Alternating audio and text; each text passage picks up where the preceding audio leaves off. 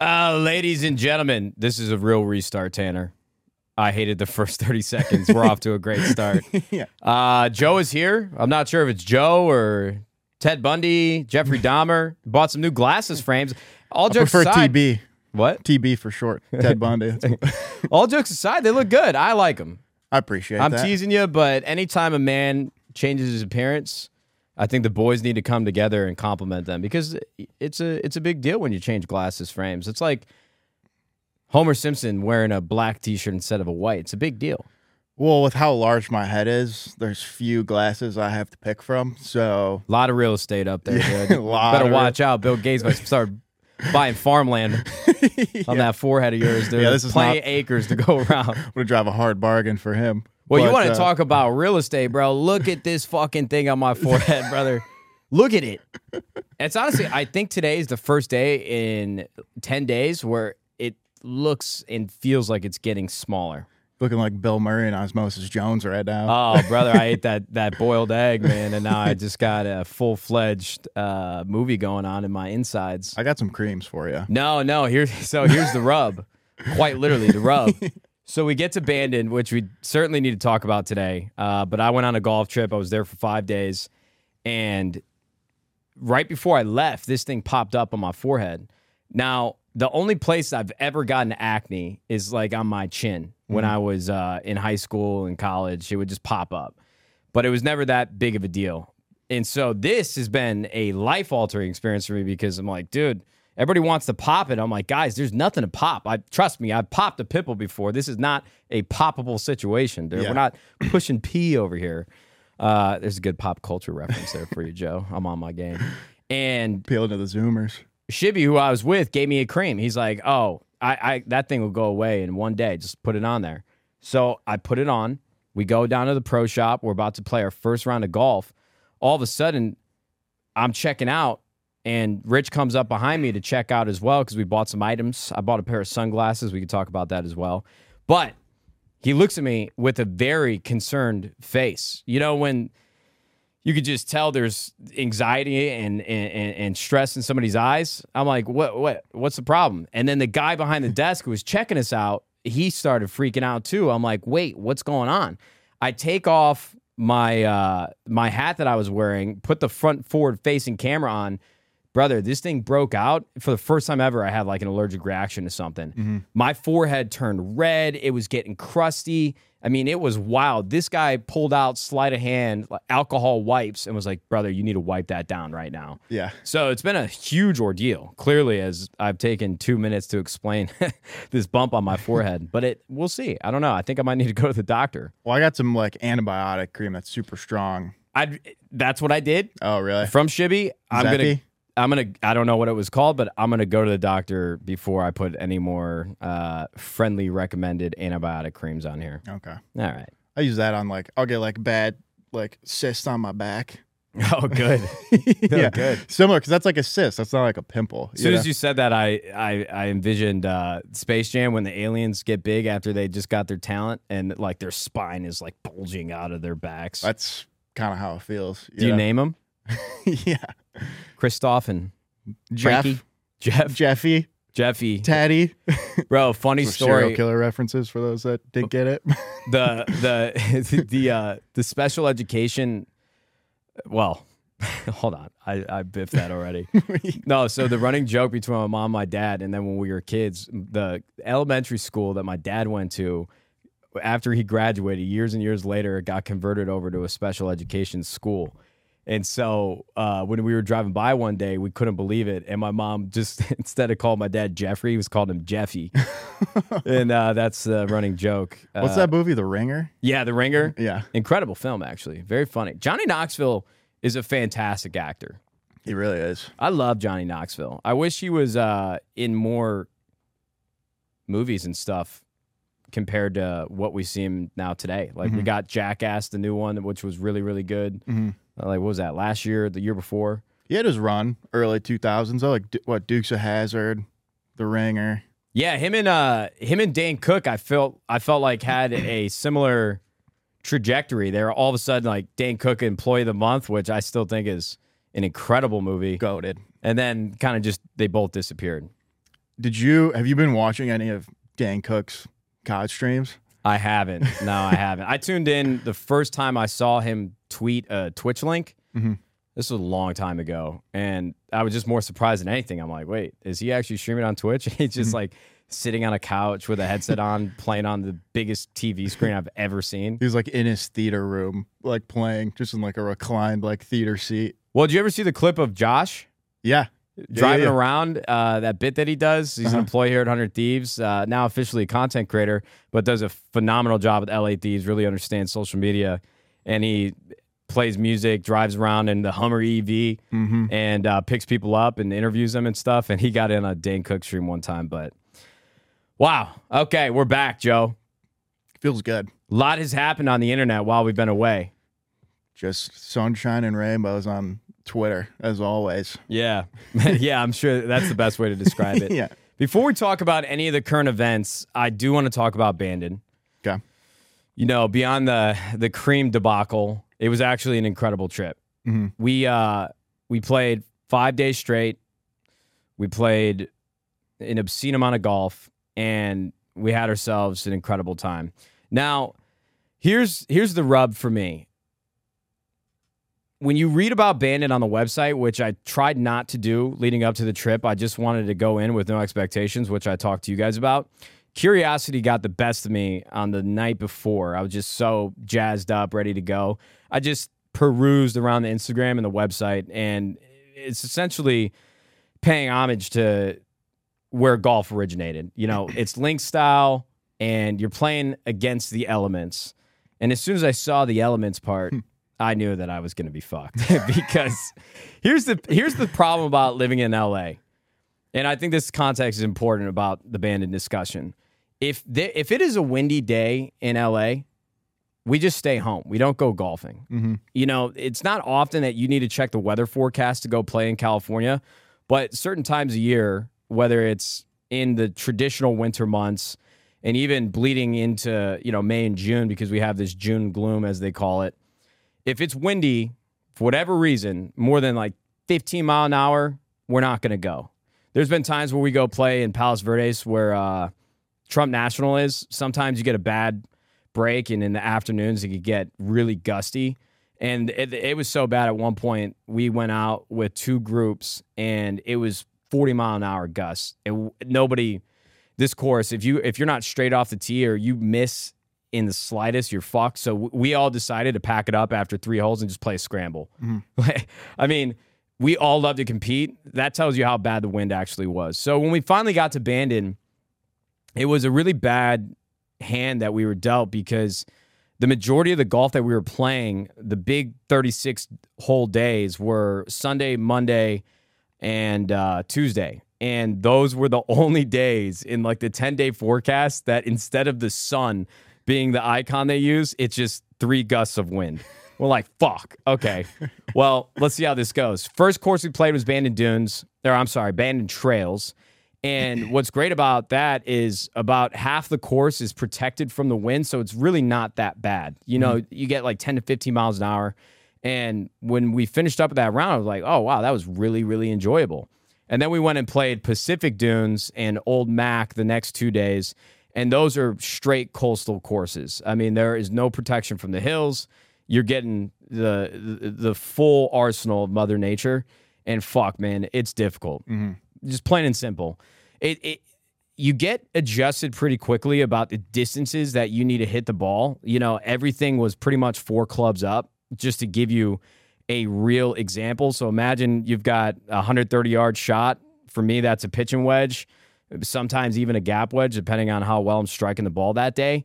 But instead of having a pitch and wedge in, it's 170 yards instead, and I'm hitting a 7-iron. Yeah. And on certain courses, certain days, it would be even worse. You know, we'd have a 170-yard par 3 into the wind, and I'd have to hit a 240 club, which is my 3-wood. Yeah. So it was just very demoralizing when you would hit a great shot, like that par 3 example I just used. I pierced. I mean, I striped this 3-wood, and everybody's reaction off rip was like, holy shit, dude, that might go in. Mm-hmm. Knocks down in the wind, and a 3-wood really doesn't have that much. I mean, that ball depending on how well you come down on it, is not getting that high in the sky. Hits the front lip of the green, rolls all the way down, and it was just a disaster from there. And at that point, I was like 2 over par in the back nine, feeling great. So overall, the Bandon experience, was incredible. Once in a lifetime. I feel beyond blessed that I was in this position to be able to experience it, because I know not many people will have that opportunity in their life. So for those reasons, I had the time of my life, and it was unforgettable. But I think it'll be a long time before I go back to Bandon. Yeah. It would be cool to bring out people that haven't gone before, just to be, I don't know, their shepherd in a way and guide them through the week, just because all 4 of us that went had never gone. And I just don't think it'll be relatively soon. Yeah. I know that people are gonna say, well, that's the fun of it. That's the entire draw of Bandon. You're playing against the elements. It links style. This is like what golf is in Scotland, where things originated, from what I understand. But I would rather play in 85-degree weather with no wind. I'll take 3-4 miles an hour. But yeah, it's just a tough pill to stomach when you hit a really good shot and you sort of get penalized because of Mother Nature. But I get it. I get why people do it, but I think people are drinking the Kool-Aid a little bit. Yeah. Well, I'm glad to hear you had a good time, because I was talking to Mason about it at the house while you were gone, and the Instagram story you had were like, got a lot of golf content coming up. I know. Like, mute me if you don't care, whatever. So him and I were both like, where's Matt's golf content? I know, man. Something going wrong over there? I don't know. I really had planned on shooting more, and after that day being more interactive with social, because it's been weighing heavy on me. I just haven't been as locked in with the internet in the last month as I'd like to be. But the problem, not to sound like a broken record, is the wind is just pretty jarring. I mean, when you're walking from shot to shot, you're trying to stay warm with your hands in your pockets, because it not only is it windy, but it's also like 55 degrees. And in certain cases, the sun wasn't out, so even colder. So I just, with how badly I wanted to play well, it honestly might have been better for me to be on my phone and just take it a little less serious, but it's just so hard for me to do multiple things at once. When my brain is locked in on what I want to do, it's hard for me to multitask. So even though now sitting here, I regret not filming more, bringing my camera out of the backpack that I had in the hotel room to take photos, I just could not peel myself away from the competitive nature that I was battling against, not only myself, but the difficulty of the golf. But yeah, that was a big miss on my part.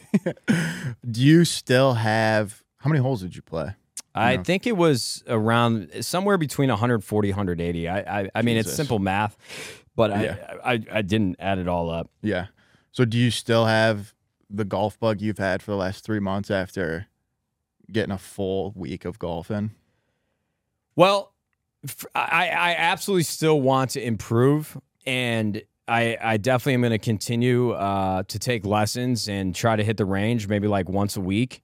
But what I've learned is that I'm capable of playing really good golf. That I know. I mean, first day, shot 80, thought I shot a 79. We added the scores like an hour later, and I was 1 stroke off. And that's been like the biggest thing that I've wanted to accomplish. I feel like as soon as I break 80 and take the pressure off myself once or twice in, like a month's time, that'll basically just open up the possibilities of my mind, and I won't be hell bent on that score. And I think it just makes me make mistakes. So once I can break that barrier, I think I'll be good, and I think I can do that relatively soon.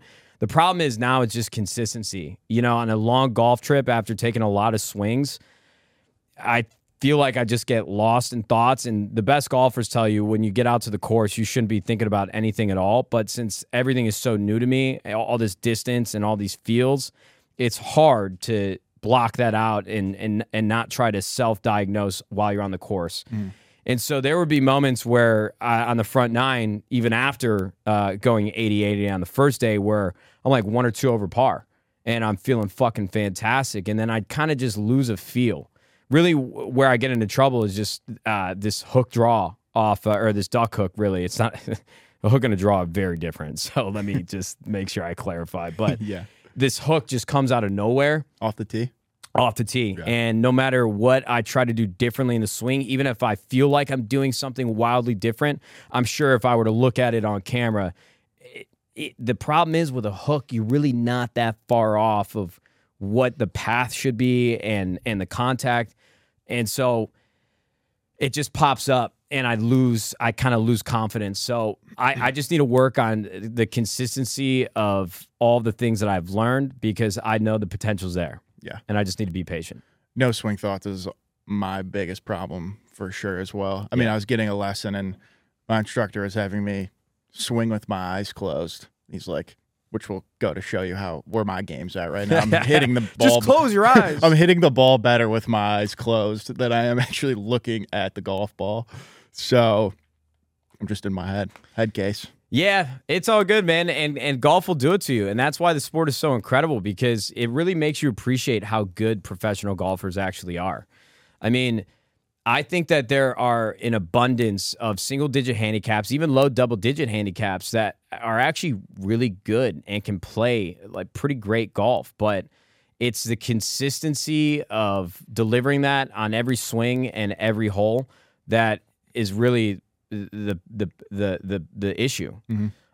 And you know, it's crazy. People, when they ask me about golf in my chat, they ask me what my handicap is. Just from the 280s alone on the first day, my handicap dropped down to a 7.4. It was actually a 7.2, and then I had like a 91. I think I shot a 50 on the front nine. It made it so much better because everybody was struggling on that front nine, and then I shot like a 41 on the back, which was a great recovery, perfect for my mental going into the second round that day. But I'm a 7.4, and what's weird is, like, when you hear somebody say they're a 7, you're like, oh, they're pretty good at golf. But there are certainly rounds where I can shoot low 90s just because I can't get off the tee. Yeah. Like, my irons are really never the problem, and if I have a bunch of 3 putts, that bucks me as well. And that was the other crazy part, is we were playing for money out there. I don't think anybody ever ended up paying each other, but when you're, throwing up a carrot in front of everybody's eyes, and you're like, okay, we can make some cash out of this. Everybody tries a little harder. Yeah. The 3 putts and just off the tee really fucking destroy your happiness. Yeah. But that's Bandon. So, I appreciate everybody's patience, listening, the anticipation leading up to this trip. I would say if you haven't done it, definitely recommend it. But if you're like me, that does not enjoy battling against the elements, I'd pick a warmer place. Mm-hmm. If I were going to do 5 days and spend all that money on golf, I'd rather go to like Scottsdale or Cabo or somewhere in Florida, and really just enjoy the sun and not beat ourselves up too much, because I had blisters all over my heels. It was a whole thing. But I'm really happy that I got to do it.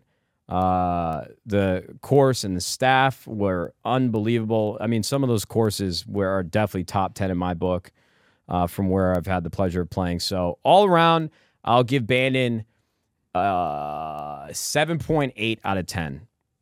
If the win wasn't a factor, and that was the last thing I'll say before we move topics, is the final day we were there, when we only played 18 holes and we're flying out later that day, was the warmest and least windy day that we had. Mm-hmm. And it was so much fun. Yeah. So, you can, if you plan ahead, you can pick and choose the months that you want to go. And they say that June, September, and October are like the best 3 months for Bandon. So plan 2 years ahead, 3 years ahead, try to go out those months, and you'll be like a kid in a candy store. It'll be an unbelievable experience. Great. Awesome. Well, I know we fielded some questions off Instagram, which we can get to later. Great. Because I've got some topics. I know you got some topics as well. Yep. You want to dive into yours? The biggest things that I had written down, first of all, this Asiana Airlines flight where somebody opened up the fucking door of the airplane while they were like 700 feet above landing. Uh-huh. First of all, I don't even know how somebody gets to the point where they're able to do that. Yeah. As somebody, very concerning that you can just open that door. If if you're, yeah, absolutely.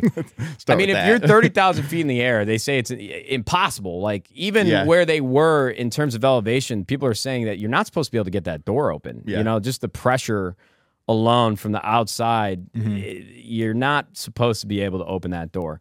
But, you know, it's easy for me to say I would have jumped to the opportunity to stop this guy from doing it. But when you watch the video of the wind just fucking destroying the people sitting in the row right next to the door, first of all, I'd be shitting bricks. Like, just hearing about that story of the Southwest Airlines flight from a couple years ago where the window bursted open. Oh, and the lady's head got sucked out? Yeah. Oh, my God. I haven't sat next to the window since. That ass. That ass. Probably smart. Aisle only. I was on a Southwest flight to Band and I was tripping. I was like, oh, fuck. But it's weird. I don't know how it all unfolded, but crazy fucking scenes. I guess I don't really have all that much to say, but holy fuck. Take what's not given. Fresh air. Yeah, right? Turning this thing off. This thing off, I'm dry. 700 feet up in the air. I mean, I guess you could take solace in the fact that you're about to land, but apparently 7 people got taken to the hospital. Nobody died, but I think everybody knows that you have a huge fear of flying as well, right? Bro, if that happened to me on an airplane, I would never get on a flight ever again. It'd be like Travis Barker. You know Travis Barker got into a plane crash? Yeah. Wasn't he like one of the only people that survived? Yeah. Too? And then up until Kourtney Kardashian, or is that the right one? Yeah. He for like 20, 30 years never flew on a plane, and she got him to do it. You know, you could say whatever you want about the Kardashian family and all these athletes and celebrities having relationships with the family, but if a woman is able to get you to conquer your fear of getting onto a plane after you were the only survivor from a fucking plane crash, that's got to be real love, dude. That's true love. I mean, I guess. Also, like 30 years, at some point, you just got to be like, all right, fuck it. Like, I don't know if I agree there, Joe. Well, I guess you're different. The thing is, when I go out in an airplane, I've accepted that I have zero control. Yeah. If my plane goes down, I'm like, all right, whatever. Like, there's nothing I can do about it, you know? I mean, that's the mentality that you should have, bro. Like, odds are the plane's going to land and you're going to be fine. I was trying to use that mindset because we had really bad turbulence on the way back for like 15 minutes. And I really love flying with Haley because we calm each other down, but obviously she wasn't there. And I was just telling that to myself, like, look, you're already on the fucking plane. You're already in the air. There's nothing you can do. Yeah. Your odds are good. You're like Jake Gyllenhaal in Day After Tomorrow.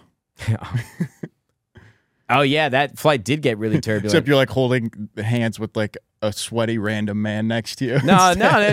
Oh, yeah. Well, absolutely. Day After yeah. Tomorrow, bro. That movie was fucking electric.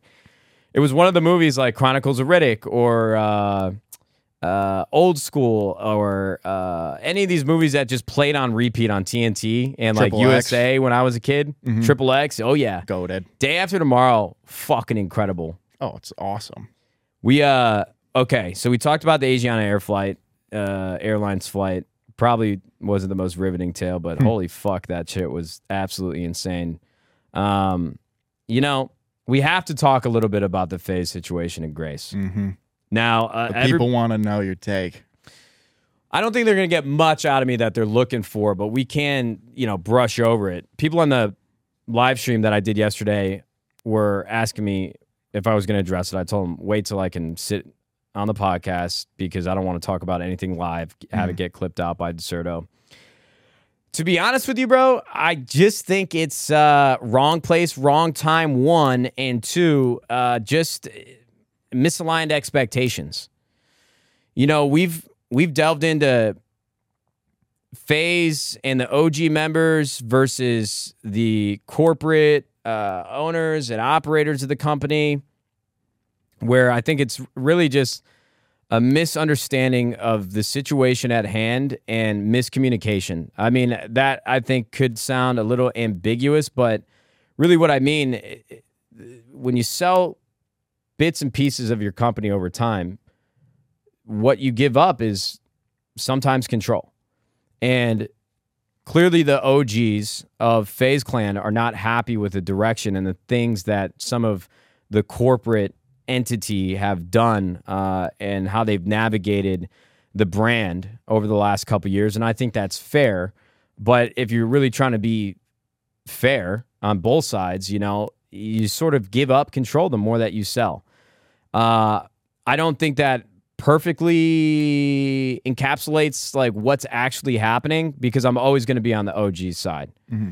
Now with the Grace situation, for me, one, I feel bad for Grace because, you can't really fault her for being in the position she's in. Obviously I think there's plenty of women in gaming that stream 24/7. It's their livelihood, and they have been working for years to create a brand that would hopefully one day get noticed by an organization like FaZe Clan. And Grace had the opportunity to fast track that because of mainstream notoriety. And, people got to play the hand that they're dealt. What is she supposed to say to FaZe Clan if that's what she really wanted to do? Like, you know what? No, I don't really deserve this opportunity. It's just, that's not the world we live in. Yeah. So from that perspective, if I were one of the OGs at FaZe, which I think they do understand, because even going further into the situation after all the back and forth and the YouTube videos and the stream comments that Grace and FaZe Rain both made, Norden, I think they're going to link up, and they're trying to, put this mess in the past, because the OGs are upset because they didn't really have any, what I can understand, decision in signing Grace. And I don't really think that they're upset with her. They're just upset with the decisions and the failed decisions that the people that are operating FaZe Clan are making. Mm-hmm. So I think it's really just a combination of anger and just being taken back and surprised by all the things that have unfolded, man. I mean, everybody there, no matter how much you're related to FaZe Clan, whether it's a community member, an OG creator, a staff member, a competitor, anybody that's a part of FaZe Clan has been absolutely stressed out over the last few months because of what's happening with the stock and all of the negative sentiments revolving around the brand. And if I'm one of the OGs sitting back having to deal with that and watch it all unfold and see something that you created as a kid out of love and passion just get destroyed by not only people that understand the situation, but people that don't understand the history and the background and everything that has came before with FaZe Clan, I'd be livid sitting in their shoes, having to watch, something that you built up be just absolutely torn apart, whether that's for good reason or not. So I don't think Norden is a bad guy. I've known Norden for a long time. And some of the things he said about Grace in that, 15-second clip about making Stranger Things her whole personality, I wouldn't touch you with a 10-foot pole, you're mid, all yada, yada, yada. Yes. Was that too far? Absolutely, bro. No woman should be subjected to that type of belittlement, especially when, again, wrong place, wrong time for Grace. But he came out, he apologized for that. He said it was OD. He knew that. And it should have never made the video. I'm not giving him a pass on the whole situation, because if you knew it deep down and it's only been 24 hours later that it was too much, you probably should have known when he said that he cut it out and then put it back in because it just didn't hit the same. I think that was more just the internet, attention grabbing DNA that he's grown over time from trying to do YouTube and trying to get his name as big as it can be. So I understand why, and I'm glad that he apologized, because I think she deserved an apology. But overall, dude, I'm really not trying to sound like a politician. I just think that there's so much weight on everybody's shoulders, and there's so many ill will against different parties at the company and different people that it just, there's no way for people to get their feelings hurt, and there's no way for people to not to be angry and upset. Was that coherent? Did that make sense? Yeah, I'd say so. Follow-up question to that. You mentioned control and how like them selling off parts of the company and they give up control and things like that. And I feel like for you, it's a balance. I wouldn't say necessarily that you struggle with, but it's always a balance of trying to figure out with how much you have going on as a creator and these other brands and products and promoting that and being relevant, but also running the business and being in the office every day. How do you deal with like that control or finding like the right balance of being super in the weeds versus like letting it operate?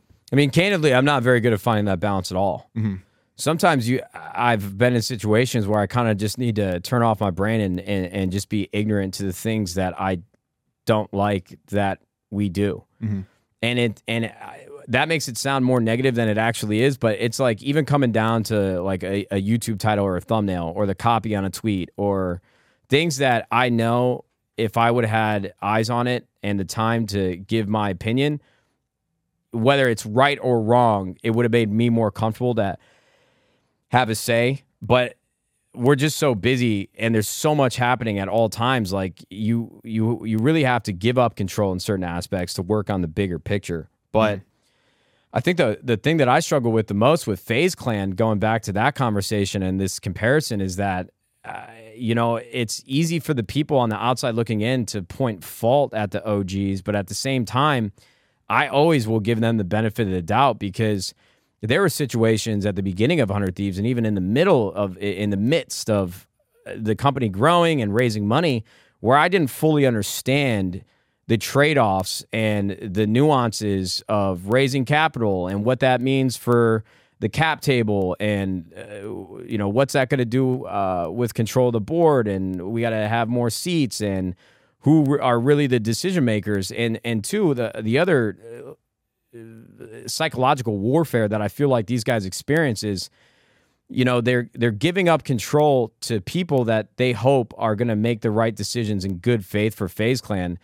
But a lot of times what the people that they hired and the people that are working there full time, they think they're making a good decision. They think it's the right thing to do, but there's no way for them to know that this is a terrible and awful decision to make, because they just don't have enough experience and understanding of the nuance of the gaming industry. So, I know that it's tough for people to watch the OGs get upset about where FaZe Clan has gone and where they've found themselves in the situation over the last couple months.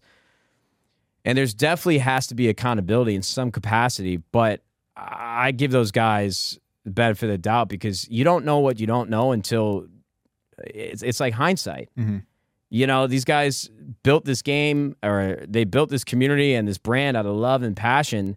You think they ever expected themselves to be publicly listed on the NASDAQ and be able to have a comprehensive conversation about the pros and cons of why this is a good or bad decision? And then even beyond that, they've gone through so many different changes with their staff and ownership. They were working with this guy a long time ago. He brought in Lee. That guy got pushed out because he was doing some shady shit. I mean, they have been through a roller coaster of mismanagement, and there's not many people in this world, even the best operators, that could really crack the code of all of the things that have gone well and things that have gone poorly. And I just feel for him, man. I just don't think there's as much wrongdoing. Maybe their reactions to it, as you could point the finger and say, hey, you should be a little bit more equipped to understand the situation you're in. But in a lot of cases, and I don't even say this in a negative way, it's ignorance. And I think there's a negative connotation around that word, but sometimes ignorance is, there's nothing you can do about the fact that you don't know what you don't know. Yeah. Anyway, you cut it. It's a lose-lose for everybody. I hope they can get it. Man, FaZe is just, the brand that they built is just still one of the best and brightest in the community, and I hope that they can wrangle all this up and get them back on track, dude. How much do you think being a publicly traded company and having the pressures of shareholders and so much more focus on the actual numbers versus the brand has led to this point? From a staff perspective and the operators, I mean, it's made all the difference. Yeah. I mean, really, you got to deliver revenue and you got to deliver growth. And that's the other paradox you end up in, is that added pressure of driving revenue, that starts to impact the decisions that you make for the brand. And, sometimes in a perfect situation, the decisions you make to make money and what it will do for the brand. Perfect situation is all positive, 2 thumbs up on both sides. But a lot of times when you're operating a business, what happens is you'll do things for the sake of making money, but if money wasn't a part of the question or a part of the equation, you wouldn't have done those things in the first place. So it's really like a game of chess trying to figure out, okay, well, how do we continue to drive revenue while also doing things that will be beneficial for the brand perception overall? And you get into a lot of trouble, especially with gaming organizations, because sometimes those inherently work against each other. Yeah. So, yeah, I feel like that kind of is the crux of esports organizations is how do we make money while still preserving the brand and not leaning one way or the other too far. Yeah, 100%, man. All in all, man, the things that we can control, or at least the things that I care about the most, is I hope Grace and Rain can figure this out. And I think they will, dude. Norton's a good guy. Yeah. No matter what people's perception of the past and what they've done with anything regarding negative connotations in the past with FaZe Clan, I know those guys deep down. I know where they started, who they are as people. And, of course, everybody wants to make some money. And make money off of something that they love. Like, that's everybody's ultimate dream. And they've had some missteps, whether they knew it or not at the time. They've made some poor decisions, but at the end of the day, they are the reasons why FaZe exists. They're the reason why the community exists around them, and they're young, they're learning, and I think they'll be better in the future because I know who they are at their very core. Their DNA is they're great fucking guys, and they don't wish ill will upon anybody. I think we're cut from the same cloth, dude. I just want to live my life, build something that will last longer than I'll be here myself, and hopefully make some money on the way without cracking too many skulls on the way, dude. Like nobody. I'm telling you, man, for whatever you guys think, if you look at the OGs of FaZe Clan with a negative lens, I can't move you one way or the other, or whether that's true or not. But I know deep down that they're great guys, and I hope they can figure out and get FaZe back on track. I think that was very well said. What was I going to say? This is a nice awkward silence. Cut Celtics Heat. Yeah. Game 7, brother. I mean, the Celtics were looking scary there going into halftime. They were down by like 14, 15, 16 or something. I think 17 was their largest lead, but that was after the half. They looked close all the way up until like the middle of the third quarter going into the fourth. From there on out, the Heat just took over. I mean, Jimmy Butler hit 3 threes over the course of some really pivotal moments of the game, and he doesn't shoot a lot of threes. Jason Tatum. Wait, did I just say his name right? Yeah. Jesus Christ. Jason Tatum. Jason Bourne. Yeah, right? He was dealing with an injury. You could tell he just wasn't himself with his ankle. Yeah, he sprained his ankle. And it's hard, I would imagine, as a fan, you're like, yo, it's game 7. Wake the fuck up. Let's go. But, you know, these guys have been grinding for like 2.5, 3 weeks now in the playoffs. Brother, that body's got to be at its breaking point, especially with like a sprained ankle or something along those lines. But what a wild fucking series, man. Yeah. I was rooting for the Heat because Max Strus, you guys have heard this story, but it really would have been wild to see the Celtics for the first time in NBA history to come back from 3-0. Yeah. 149-0. Every team that has ever been up 3-0 ends up winning the series. That would have been crazy for just the legacy of the Celtics in basketball. But no matter what, I think whether it was the Celtics or the Heat, it's going to be a fucking battle against the Nuggets, man. I would love to see a competitive series, but the Nuggets have now had like a week of rest. I mean, the Heat are going to get like 2-3 days, but after that, I think the first game will be pretty telling about how the series is going to go. Going to Denver, got to deal with the elevation, less oxygen, no rest. Yeah. But a couple things. Tanner's over there clapping. He's fucking Colorado sports fan, which is okay. Middle market teams, I'm happy for them. I'm rooting for them. But You don't like the Broncos? Listen, this guy. Peyton Manning, dude. Yeah. Unreal. Jay Cutler, who was a Bear after that. But first, fuck Boston sports. Oh, okay. We're really just letting it all. They win way too much. I'm so happy they lost. Celtics, everybody talks about Jason Tatum being next up and how good this team is. I think they're grossly overhyped. So the fact they even came back was pretty crazy to see, but I'm so happy Jimmy and the Heat won. And then in terms of like the script, everybody's talking about how, the NBA doesn't want a Heat Nuggets matchup in the finals. Personally, I think it's going to be a great matchup. I can't wait to see what Miami does like on defense with Bam. If they're going to run their zone, if they're going to have Bam like D-up Jokic or Jokic, Jimmy obviously on both sides. I think it's just going to be, is it going to be flashy? Probably not, but it's going to be great basketball. Yeah, man. You know who I'm actually really excited for is Eric Spoelstra. I mean, a lot of people gave him quite a bit of flack when they were winning championships with LeBron. He was a young coach at the time. Yeah. People felt like he was just gifted this opportunity. I love the photos of him starting in like the video room when he first came up with the organization.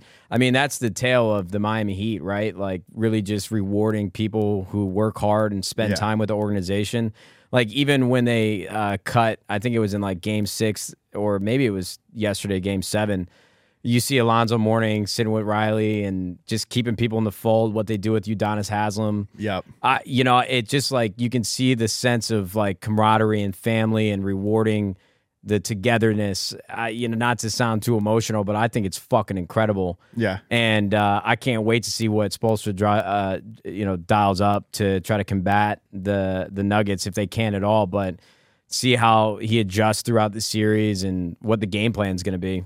He was kind of in his bag, too, in front of the media. Like, he's usually pretty reserved. And, the guy was just calling his shots. And he's like, I remember he's like, we've been here before. Like, we're ready for this. Like, he's just gassing the team up the entire time. And he's a man of few words. I'm like, okay, Spo. He's like hitting his like new coaching arc. He's hitting his Phil Jackson coaching arc. I feel like I'd have a hard time being a Boston Celtics player because I feel like Boston as a sports city, to go all the way, force a Game 7, and then to just fizzle out in the fourth quarter, and people are leaving. Jason Tatum finally going to the bench.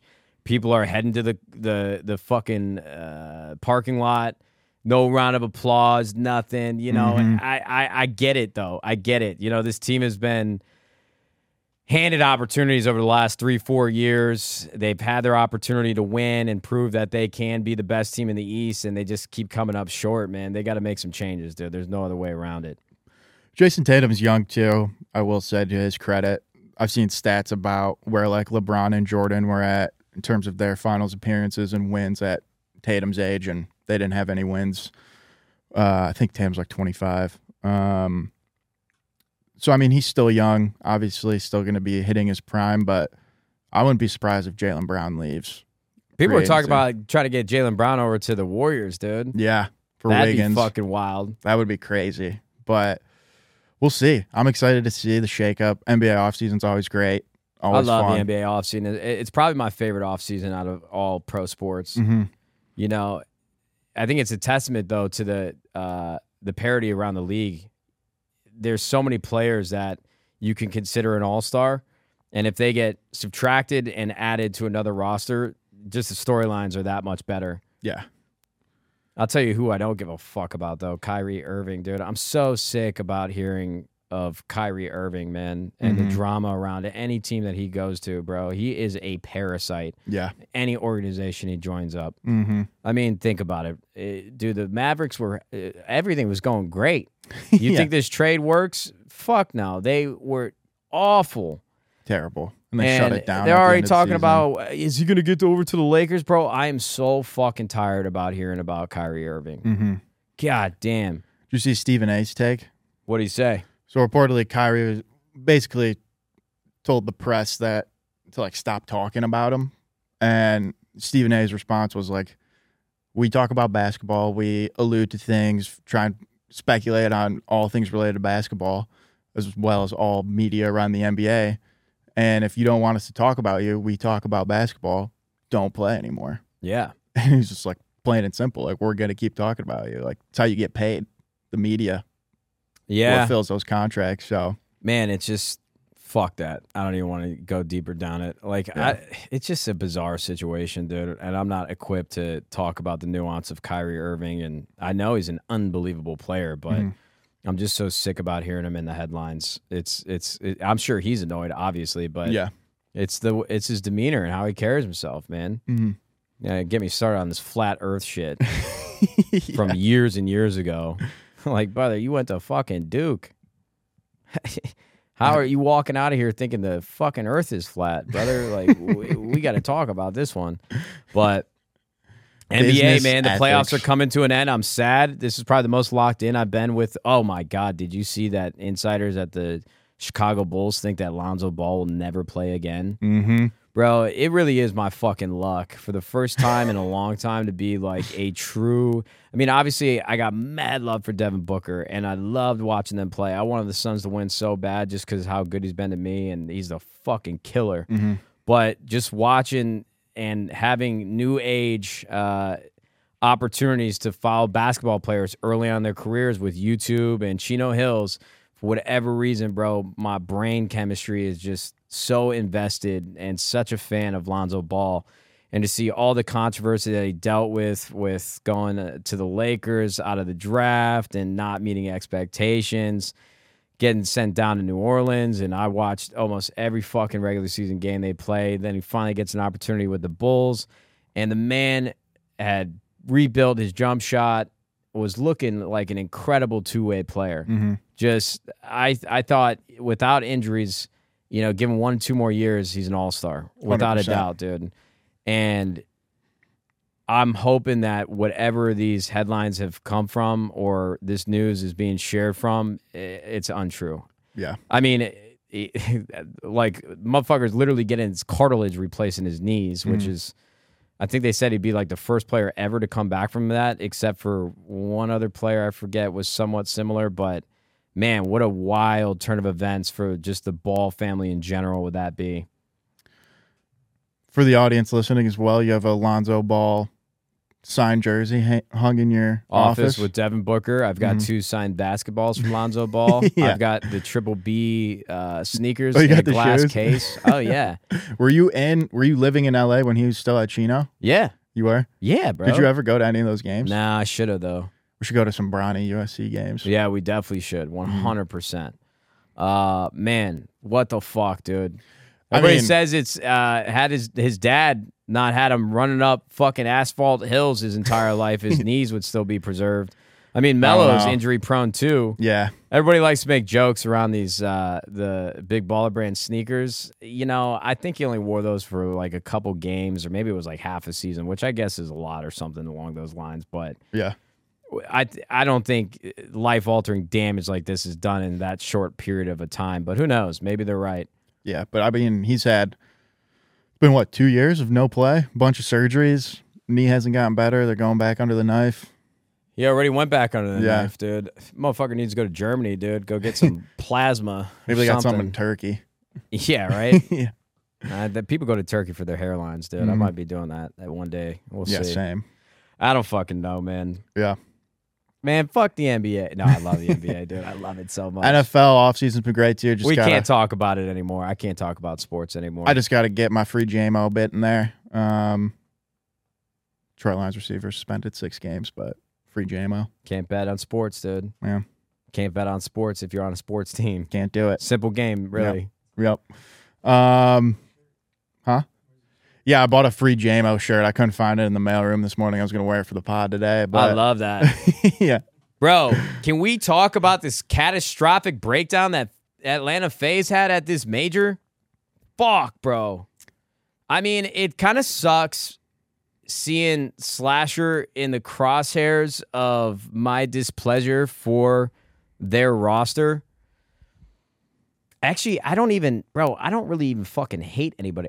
Dude, I think Simp and Abizi are dogs. I think Celium's a dog too, but I will say this dude had the highest KD out of anybody in that series. Slasher? 3 players out of, I think it was 3 players. Three of the players on NYSL had a negative overall KD after a 7-game series. Meanwhile, FaZe had 3 people positive. That is painting a story that I don't think enough people are talking about. Isn't it like every time we beat FaZe too, like we're negative KD? For the most part, I mean, look, bro, the problem that I have with Slasher is after they won in the finals, he came out and said, "I taught you guys everything you know."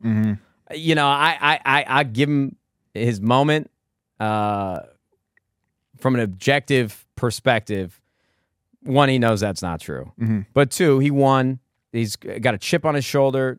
He was one of the only players that didn't come back. I really do love Austin, and I think he's an incredible player. But you know, it's not 5-man rosters anymore. And Kenny and Octane have had a ton of success without him. So I think that's very unfair. But I wish I could have got to play against Celium. Because I know that he's a fucking unbelievable player, dude. If he ever sees this clip, I just want him to know. And I don't even care if I had beef with him. I think he is unbelievable. The players around the league agree. The coaches agree. But something has got to give. Yeah. You cannot be walking out of a series where you lose. And they have lost in the finals a couple times over the last 2 years, and this guy's walking out of there with like a 1.3 KD, bro. Something is wrong with your gameplay if that's the case. And maybe it's not as black and white as that, but from my experience playing, you know, there is a time and a place to worry about stats. Like if somebody's got thrown up like a 0.5, yeah, maybe an issue. But Priesta, I think, had like a 0.78 coming out of this series, bro. He was like negative 40. Yeah. And they won the fucking tournament. I mean, look, you can argue that it came down to like search and destroys. I mean, FaZe was up 5-2 on one of the earlier search and destroy maps, like in the middle of the series. You can't lose 4 rounds in a row. It's the worst feeling in the world because as a player, you're trying everything to do to stop the other team. You know you're just 1 round away, but just nothing is working. And it doesn't happen often, but comebacks like that just fuck you mentally. Yeah. They really do. So I have some I feel for the players on Atlanta FaZe. Yeah. But I just think with that roster, what they've had for the last 2 years, they should have closed out more tournaments. 100%. What are your thoughts on LAT for the weekend? Bro, I'm not worried. I'm really not. I think just the 3-0 versus Optic alone was enough for the tournament for me. Yeah. I mean, to have that be a juggernaut matchup, 9th to 12th place match, that should be like winners finals or losers finals, if that. So you were kind of hyping Optic up after the match too. Looking like scrap out there. Yeah. Is that really what we should be talking about here, Joe? Does he really believe that? No, but man, fuck you. What do you want me to say, bro? Fuck Hector, fuck Scum, fuck Optic. Yeah, actually. Yeah, I guess I'm kind of pandering. No, it's all right. I mean, it makes sense, bro, for viewership's sake. Look, it's not like I'm bending over for the sake of pleasing the community. I'm bending over for the sake of I truly don't have like ill will versus Hector and Scum. Yeah. And I have been on the receiving end of losing to Optic. And I don't want them to feel like, fuck Nadeshot. Yeah. We just beat LA Thieves. Fuck that kid. Yeah. Those are my brothers. You know what I mean? Yeah, but it's most fun beating your best friends, you know? Yeah, bro, but like I can't get up there and dance like a fucking clown. I forget to. You have listen, thousands of people watching. I completely agree, actually. I completely agree with you poking fun at me because of what I said about Scrap. But me and Scrap, it's a different situation entirely. Very different. Obviously, I'm biased on that. But yeah, brother, it felt good to beat Optic. And the match versus Royal Ravens was actually a lot closer than the scoreline shows. But Toronto Ultra, man, we could have won that series, bro. We really could have. I mean, the hard point, we definitely lost. Search and Destroy should have been over after the 9th round. The Control just had a couple fuck-ups. You can't. That's the tough part about that game mode, especially on Hotel. If you go 3-4 dead while on defense, you're going to have a bad time. And I think it was like the 4th round or the 5th round where Toronto we went all dead within the first like 45 seconds of that defense, and they took that opportunity and they took it well. And we had plenty of opportunities in the last round to close that out, and we just could not kill the last player. The last player alive or the last 2 players alive would pick up like a 2-piece, and then trade just kept happening, and then we'd die, spawn all the way at kitchen, and it was just fucked. We should have won the search and should have won the control. Yeah. If a couple kills, couple situations go our way, I think we beat Toronto Ultra, barring we win the hard point or go to Game 5 in the Search and Destroy. But we have them first round of champs. Yep. So we have definitely have an opportunity for some vengeance here. We need it. Well, I think I saw we're 1-4 against them. Yeah. On lane. You know what's tough, too? I think saw people talking about it, and it's definitely not an excuse by any means. We lost fair and square. It is a really tall order to have LA Thieves sit around all day Saturday. I mean, they didn't get to play until like 7:30 Eastern time. Yeah. Meanwhile, Toronto's been warming up all morning and afternoon. They just played a series versus FaZe. I mean, they, from a momentum perspective and just rising to the occasion of what that match was, they were sort of already in the saddle. Yeah. But 100%. at the end of the day, if you're the best team, you should be able to do it at any point. It doesn't matter how much warm-up you've had. So I still think that could have played a factor into it, but, you know, it is what it is. Starting in losers is tough, too.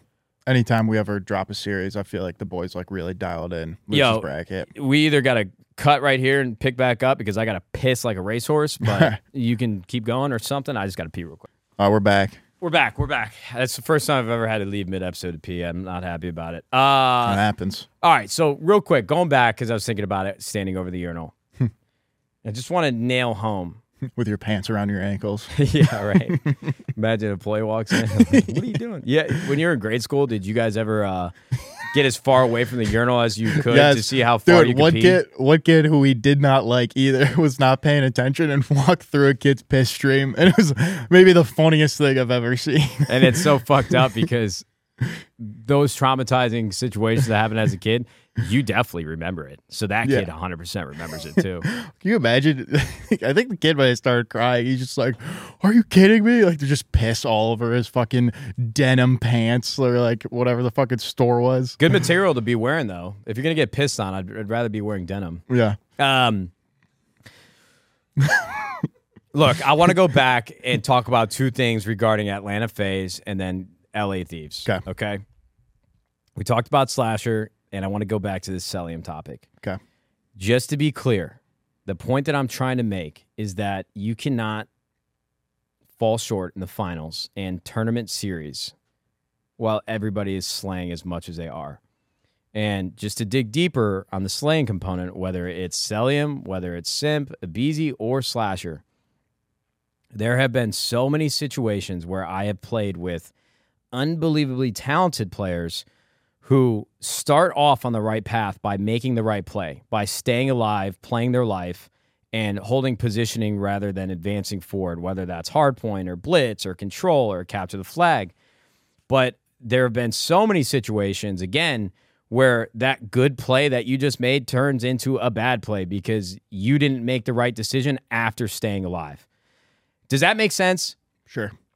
You know, and that's why I have an issue with stats. And I'm not blindly sitting here saying you can go negative and not get a kill on the map, and just because you're making the right play doesn't mean you're contributing.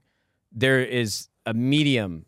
There is a middle point that needs to be found because, dude, just there's too many times when people are, I don't think in a finals at that we would ever be playing for stats. There's no situation where I think Celium is individually sitting there thinking, I'm going to get my stats up. I know for a fact that isn't happening, but I think his brain is just hardwired to like, I need to kill everything. And sometimes it's a good play, but sometimes it could be a bad play and detrimental for the team. Mm-hmm. And it's a domino effect. Yeah. Every decision you make on the map is going to impact your teammates. Mm-hmm.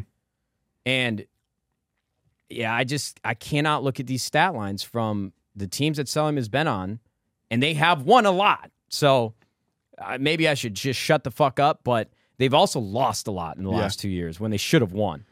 So are you saying is that your diagnosis of the problem? They're playing too much for kills? I don't think that's the accurate description of what is happening. I just think that the way that they play the game needs to be tinkered with just a little bit. It's not going to take much, but there are small decisions that are happening on the map that either they need to dig into as a team and go over every second of every VOD, of every decision of where this arrow went on the minimap after every kill and every second passed to find out what's actually causing the root of the problem. Mm-hmm. You just can't have that many kills and be losing. Simple as that. Well, I hope they don't figure it out in the next couple weeks. Yeah, me neither. Yeah. Again, very talented. Yeah. And then I want to talk about Drazah, dude. Every event, people just get angrier and angrier.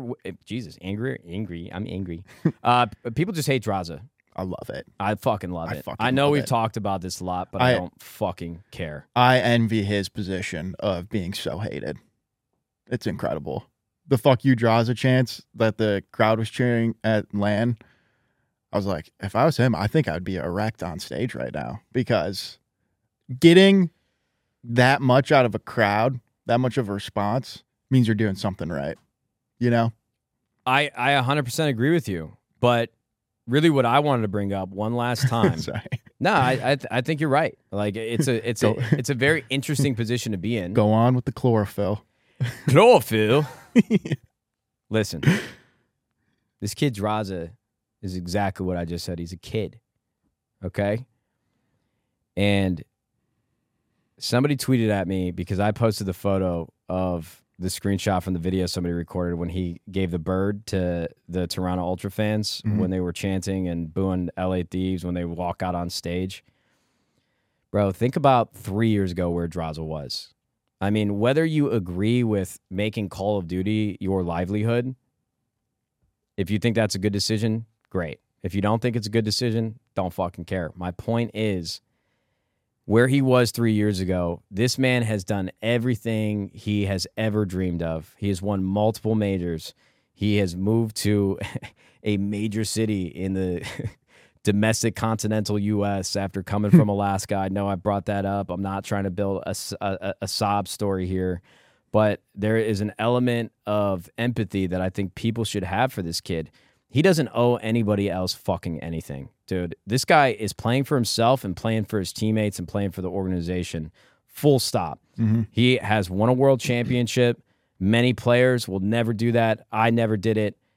I envy that position that he's in, and he's won multiple majors over the course of some incredible years of Call of Duty while he was being benched, substituted in and out. I mean, this guy really fucking did it. Mm-hmm. And for somebody in the NBA or the NFL, I think it's much easier to be hated.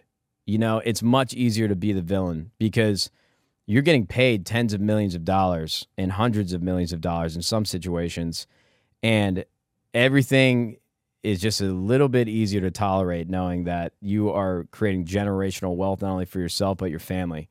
True. But this guy Drazah, this Call of Duty career is everything for him. He got himself out of a poor, I don't know. I don't know if he would describe it as poor, but like a tough situation. Yeah. You know, his regular life to now being hoisted, catapulted into a position where now there are hundreds of thousands of people waiting on every reaction that he has, whether that's good or bad.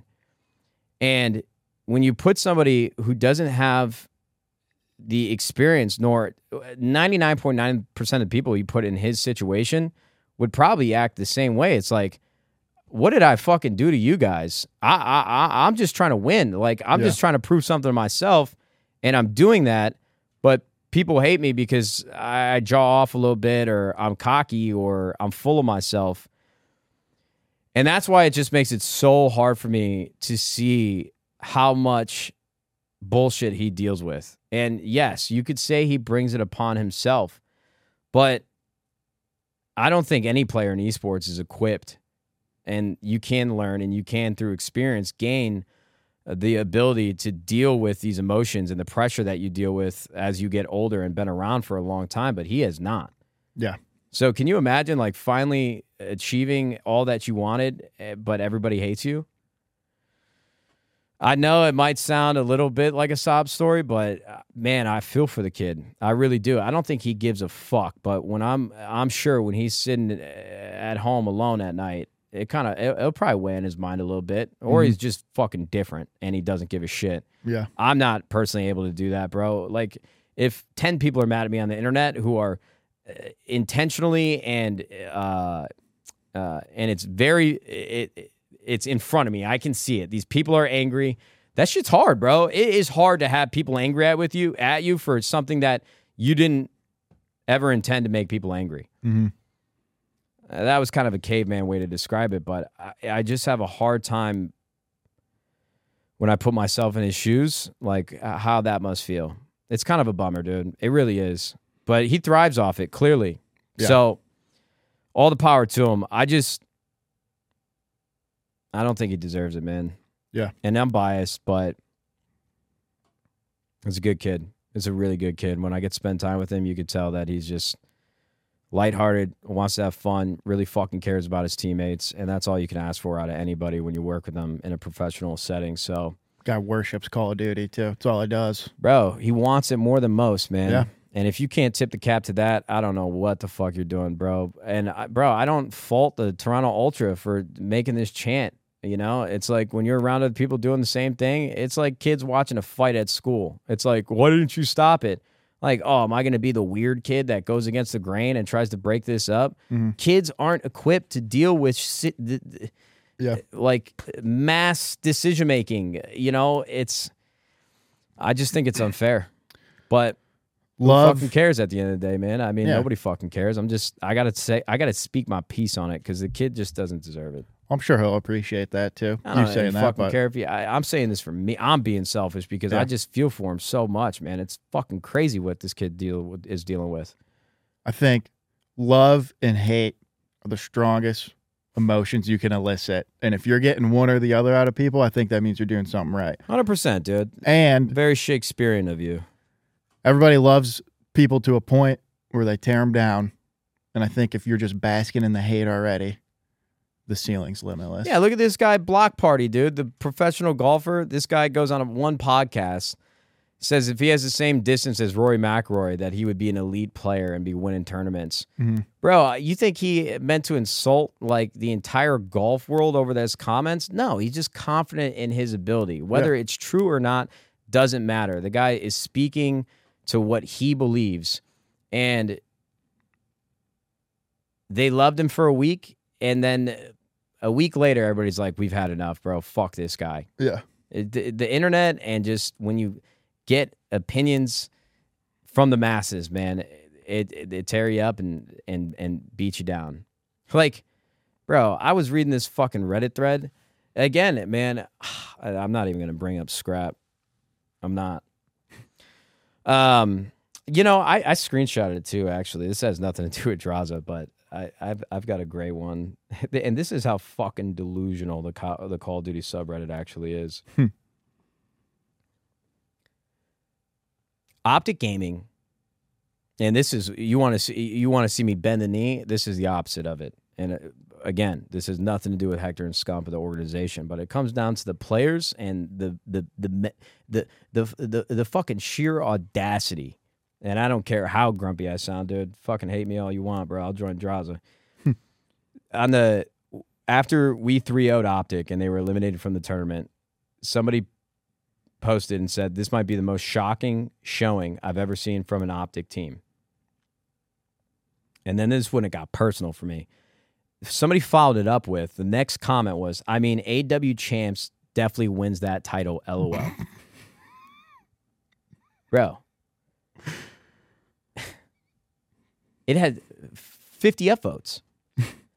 Bro, are you telling me that a fucking team Our roster, who won 3 major tournaments in a fucking row, we got 7th, 8th place at champs, and that's worse than a team who has still yet to win on LAN with this roster, goes 5-0 in online matches, and then gets 3-0'd, 3-0'd, 9th through 12th place. There's only 12 fucking teams. There's only 12 fucking teams at the event. COD champs, we got 30 fucking 2. Yeah, we didn't play well. We fucking know. We got 7th, 8th. You're telling me that the loss that the Optic Gaming organization just experienced after being the #1 seed to get bounced out of a tournament after not winning a fucking map is less disastrous than Optic Gaming winning 3 events in a row and then losing at champs 7th, 8th place. Mm-hmm. How are the expectations any different? Our expectations, yes, certainly are higher going into the World Championships because we were the favorites, but you were the fucking favorites by a long shot coming into this tournament. Mm-hmm. And you think what we did at champs was worse than what just fucking happened? Bro, you didn't win a fucking map. They win any majors this year? No. Fuck no. You guys are sipping the fucking Greenwall Kool-Aid. You guys are out of your fucking skulls. I think I need... And then people got to go look back at the history books when Optic Gaming was so much fucking worse. You got Shotzi, Dashy, Hook, and fucking Ghosty. All right? 3 players, Dashy, Shotzi, Hook, who, without a doubt, you ask anybody in the community, are they better than Nadeshot? I will absolutely fucking agree with you. Our worst placing was 9th through 12th at like G2. We won fucking maps, bro. We won fucking maps at that tournament. We didn't get bounced out of that bitch. You're telling me you got 3 generational Call of Duty talented players and you get fucking waxed, and that's not as bad as what we did? Mm-hmm. You guys want to go look at some fucking history books. You want to start talking about teams and contributions and stat lines, and bro, our fucking roster was way worse than what you guys say pound for pound on paper actually is. And they got worse results. We won a fucking tournament every year when I was on that fucking team. And I don't care how many fucking times you heard it. You guys are sipping the Kool-Aid. And yeah, I'm in my fucking feelings, dude, for sure. Guys, please. I don't got a fucking gun to your head. From what the situation that I just laid out, as somebody who doesn't understand the nuance of competitive Call of Duty, would you agree with me? I would. Because, I mean, with you guys coming in sweeping, obviously or having 3 wins that year, and your expectations are through the roof, right? Yeah. But so I can see their argument, but the fact is that the precedent that you guys set by winning 3 is just unfair for anybody to make a comparison, because they have nothing. They haven't won shit, and like they come in 5-0. Like, the fact you guys already won 3, like, you guys are chilling. It didn't matter what you did at champs, in my opinion. Yeah, I mean, for the legacy, yes and no, but it's like saying, like, that's the biggest issue for me, is that it's